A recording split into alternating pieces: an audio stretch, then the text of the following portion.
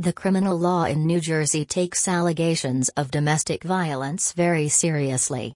And while there is no doubt that domestic violence is a critical issue and should be handled appropriately by the system, false accusations of domestic violence happen far more frequently than most would assume. According to a recent report by the Center for Prosecutor Integrity, a national survey conducted by YouGov reported that 8% of Americans have been falsely accused of domestic violence or other forms of abuse. This figure represents about 20.4 million individuals in the United States. Unfortunately, those who have been accused of domestic abuse stand to lose a great deal, from facing criminal penalties and jail time, losing their personal and professional reputation, and even losing access to their children. Every individual has the legal right to defend themselves against these claims and charges. If you are facing a domestic violence investigation, the sooner you get skilled legal defense, the better. You should never face the law alone. At Lustberg Law Office, domestic violence attorney Adam M. Lustberg and our team of criminal attorneys in New Jersey have dedicated our careers to the defense of those who are facing criminal charges so they can get on with their futures. The broad legal definition of domestic violence explained by a New Jersey domestic violence lawyer. Legally, domestic violence is not one offense but a broad range of acts that involve the physical, emotional, verbal, or sexual abuse of a current or former spouse, romantic partner, or another household member. While the most common types of domestic violence concern physical or sexual assault, harassment, and threats, there are many criminal offenses that can be linked to domestic violence under the law.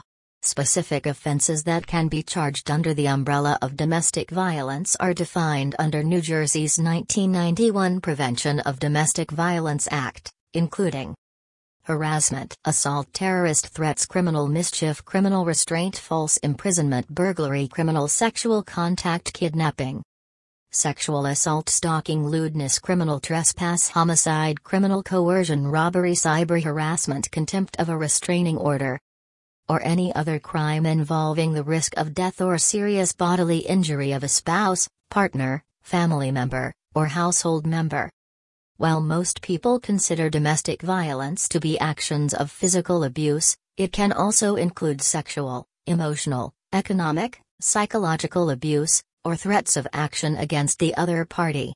Consequently, an individual can be charged with domestic abuse without even physically touching their victim. If you are involved in a domestic violence case, getting the help of attorneys who are skilled and experienced at what they do is very important. Having a high-quality legal defense by your side can help you minimize the impact of a domestic violence accusation on your future. Domestic violence lawyers at Lustberg Law Offices explain what happens to a domestic violence case in NJ. The New Jersey criminal justice system has taken a strong stance against domestic violence. But a domestic violence incident doesn't always offer a clear perpetrator and victim scenario.